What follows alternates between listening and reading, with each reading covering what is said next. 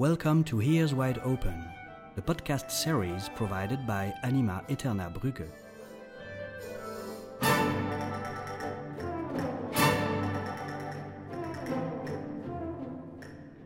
Rediscovering Bruckner Part 1, The Composer's Life and Work.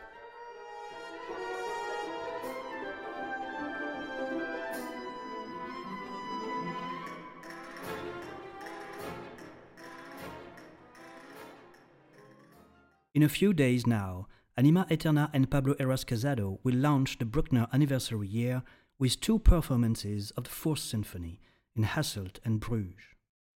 Anton Bruckner was born in Austria 200 years ago, and he remains one of the most important composers of the end of the 19th century, especially for his symphonies.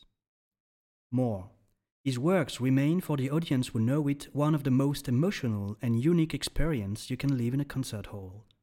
For some of us, it is even like an important spiritual experience. Nevertheless, Anton Bruckner also remains barely known from general audiences, and we can suppose, dear listener, that his life and works aren't so familiar to you. This first episode of Ears Wide Open, dedicated to Anima's Bruckner project, is so devoted to you. Before exploring the historically informed way Anima will follow for his project, let's concentrate on this uncommon composer and his masterpieces. Who was Bruckner? What make his personality and his music so fascinating?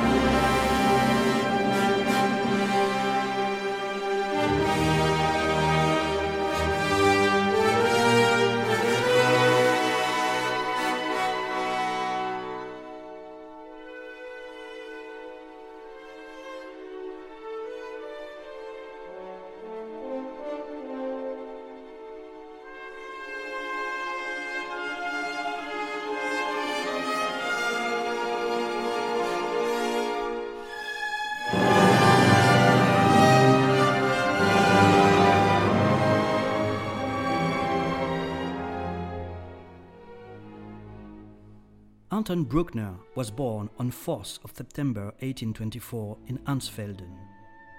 Today, Ansfelden is quite in the suburbs of Linz, capital of the Upper Austria and third city of the country. But at that time, Ansfelden was a small village, a farming community isolated from the social and cultural life of Linz.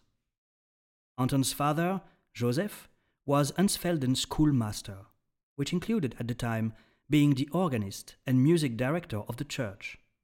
A position he supplemented by playing dance music on his violin in the local tavern and festivities. Likely did little Anton participate in those musical activities at an early age and was first taught in music by his father. He remembered later having played a miniature violin at the age of 4 for the parish priest. The influence of the folk and popular Austrian music he listened in the village festival, while accompanying his father, could be heard in many of his later musical works, especially in the often rustic scherzos and trios of his symphonies. At 11 years old, he moved to his cousin Johann Baptist Weiss in the near small town of Hersching to study music in a more efficient way, a proof that his talent was already noticeable. It is certainly under the teaching of his cousin that he discovered for the first time the classic masters of the time, including the scores of Haydn's Creation and the Seasons. But only 2 years later, he faces the first tragic event of his young life. After a long intense disease, his father dies, leaving wife and family alone. His mother then persuaded the prior of the nearby Augustinian monastery of Saint Florian to admit him as a chorister. This monastery will remain all his life his real home, a source of spiritual strength and inspiration. There, his Catholic faith and religious belief will be definitely reinforced. There, his musical education will be improved in large scale. He had lessons as organist, sang and studied church and instrumental music of Haydn, Mozart, and most of all, Schubert, who will be one of his major influences as a composer.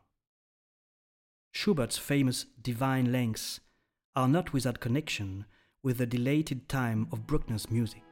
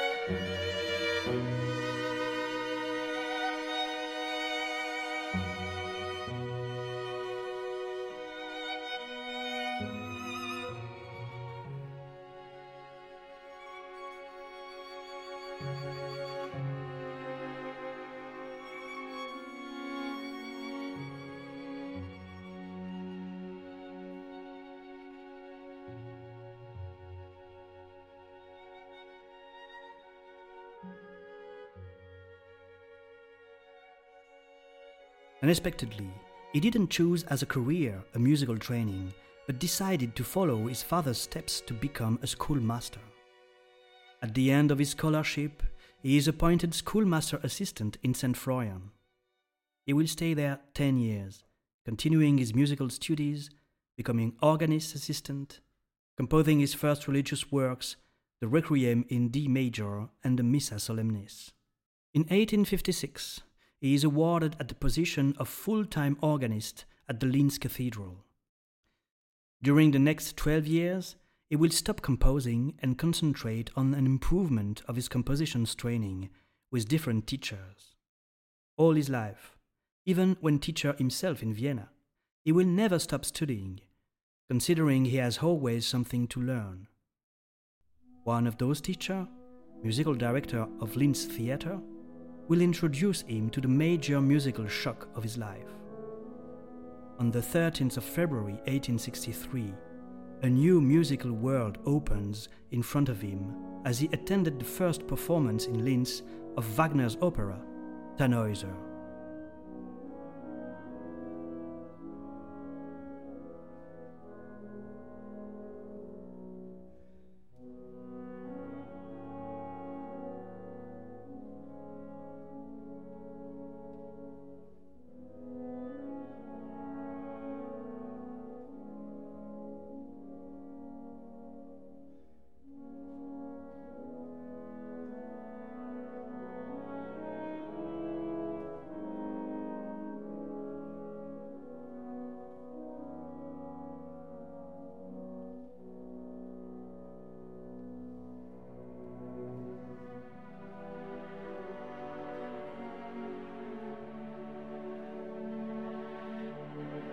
Wagner will become for Bruckner the master of all masters. He will meet him at the first performance of Tristan und Isolde in Munich in 1865, will dedicate to him his third symphony and, When Wagner dies in 1883, he will conceive the second movement of his Seventh Symphony as a kind of requiem to him.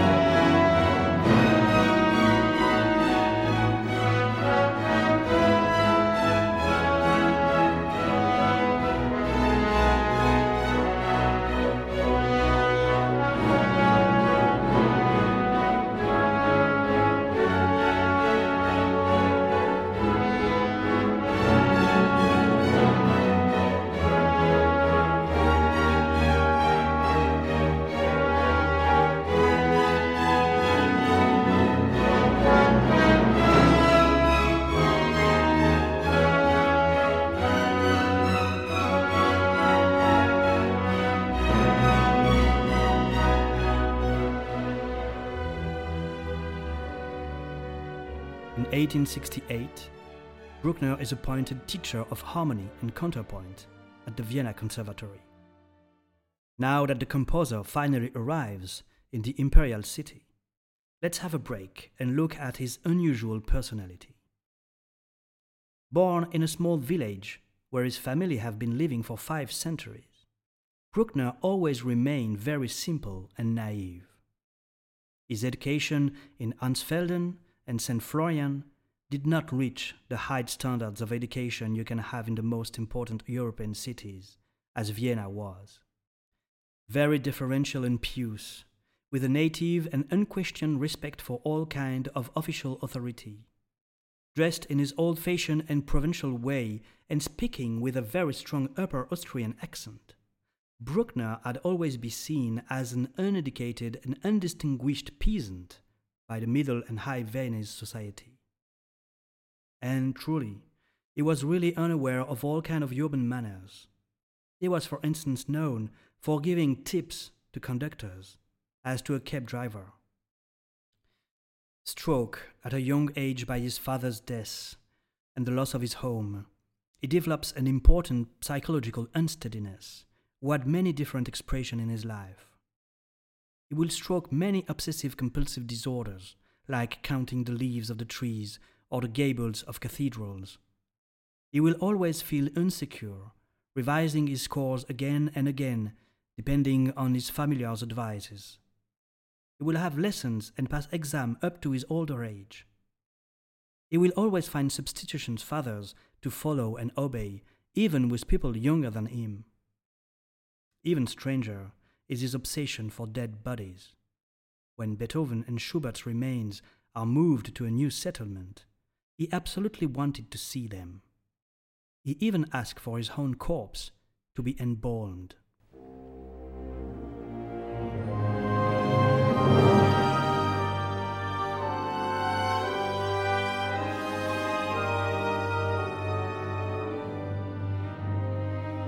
When Bruckner arrives in Vienna, the European cultural capital is divided by a strong musical war. The musical world is split in 2 opposite and irreconcilable sides. On the first, led by the anti-Wagnerian critic Eduard Hanslick, the conservatives promote a purely instrumental and post-classic musical style. Brahms is their banner. On the other, the younger generation promote Wagner, Liszt, and all the music of the future movement. As Bruckner is seen as a Wagner defender, he unites against him all conservative forces, even if he doesn't take any strong position by himself.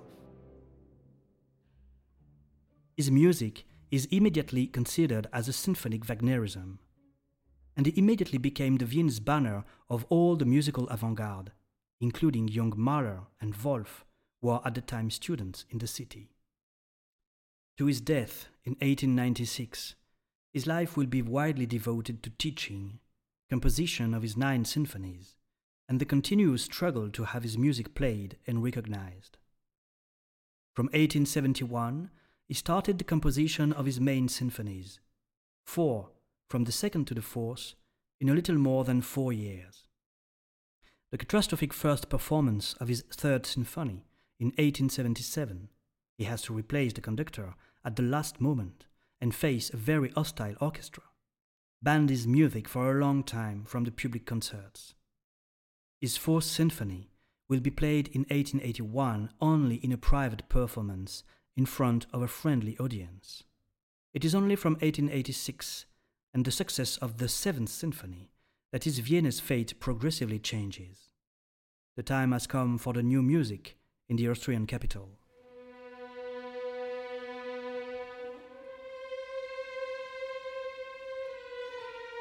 But Bruckner has only 10 years left.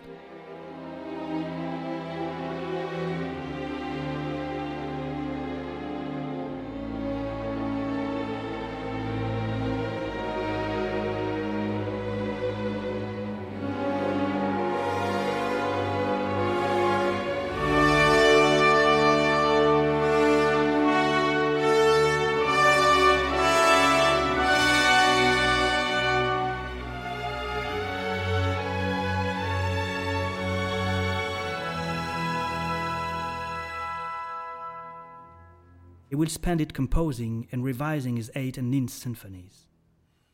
Both will never be played before his death. As he lay dying, his devoted familiars, as relics, stole manuscript pages of his quite finished last movement of the 9th Symphony, pages that are still lost today, leaving his musical testament unfinished. May God protect me from my friends.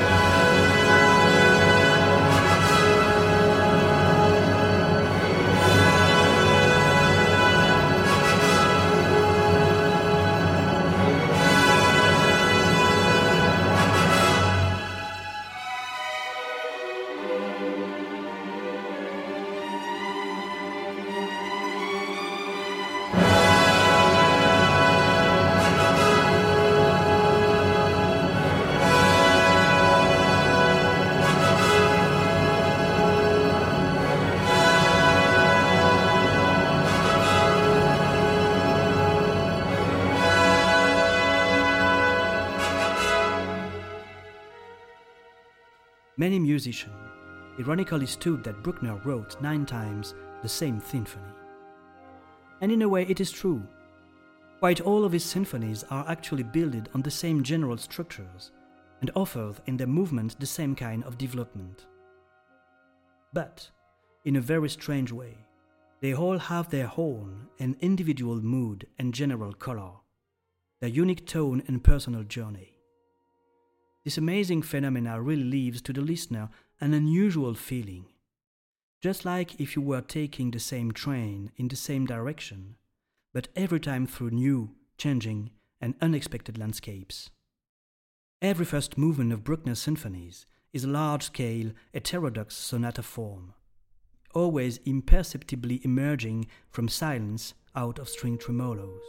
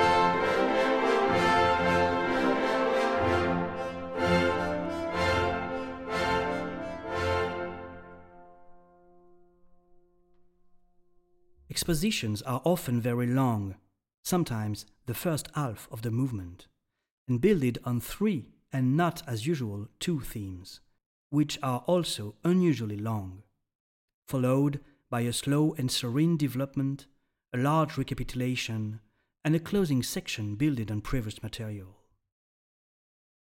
Those first movements also provide another very unusual aspect. An ordinary sonata form is typically a dialectic movement, with oppositions between themes that create a dramatic and dynamic course oriented to a resolutive goal.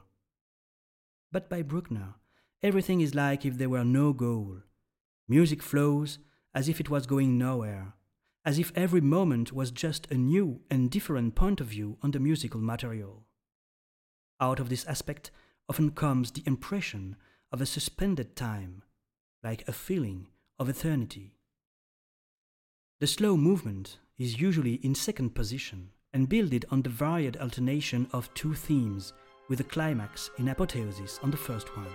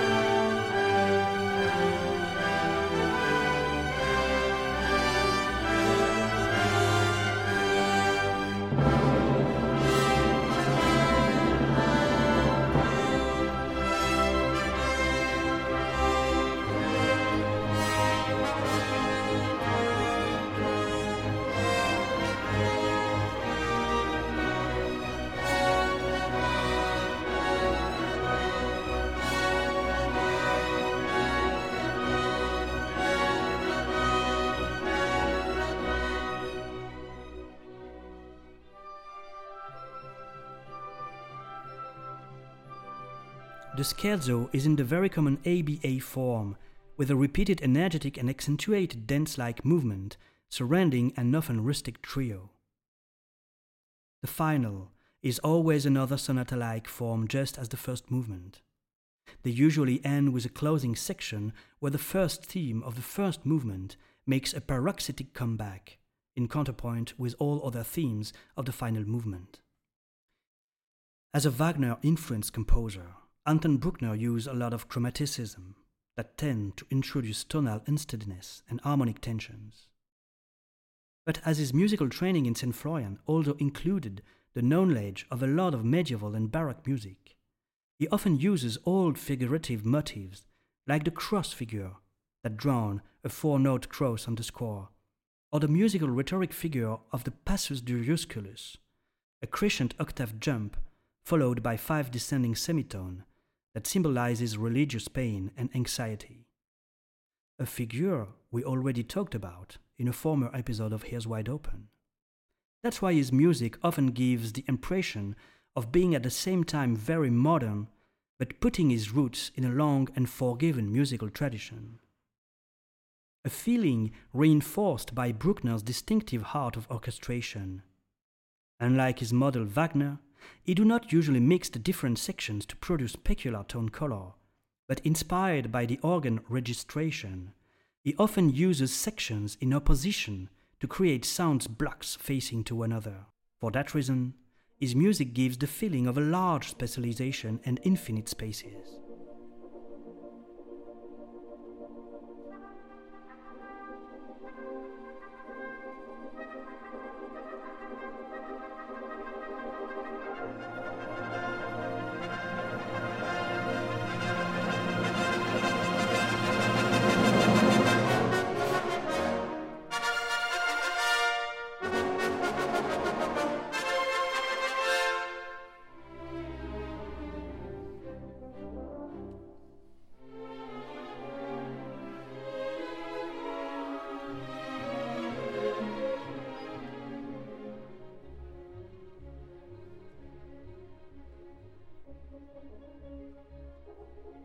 Composed in 1874, the Fourth Symphony is true to this blueprint. But unlike the others, it has a special name given by the composer himself, romantic.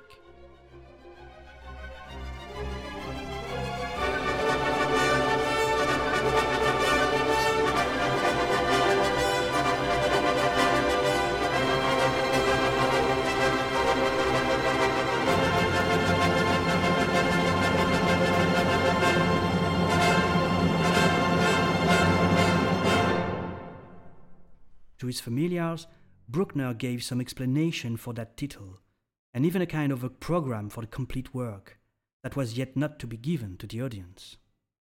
For the first movement, medieval city, daybreak, morning cold sound from the city towers. The gate open, on proud horses the knights burst out into the open, the magic of nature enveloped them. Forest murmurs, bird songs. For the second movement, a boy in love approaches the window but is not let in, serenade. And for the third, hunting scene, dance music played by the hunters during the meal. He gave no indication for the last movement, a mysterious and tormented final with unusual proportion that would surely fit to no one. The extraordinary counterpointed closing section has often been seen as the swan song of Romanticism, as this score could be the last one composed in the spirit of the original German Romantic poetry.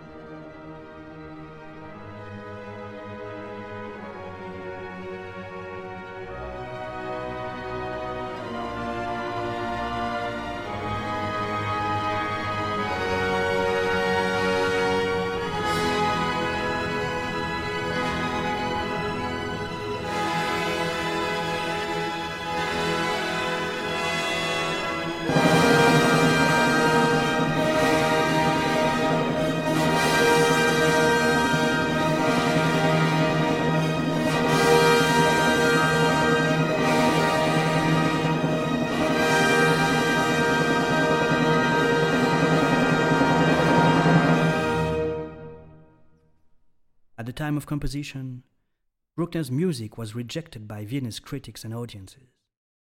But as the famous conductor Hans Richter, who was the main conductor of the Vienna Philharmonic Orchestra, saw the score, he was absolutely impressed, telling the composer that nothing so important had been composed since Beethoven. He gave the first performance in a private concert on 20th February of 1881, with a great success. It was the beginning of Bruckner's music redemption.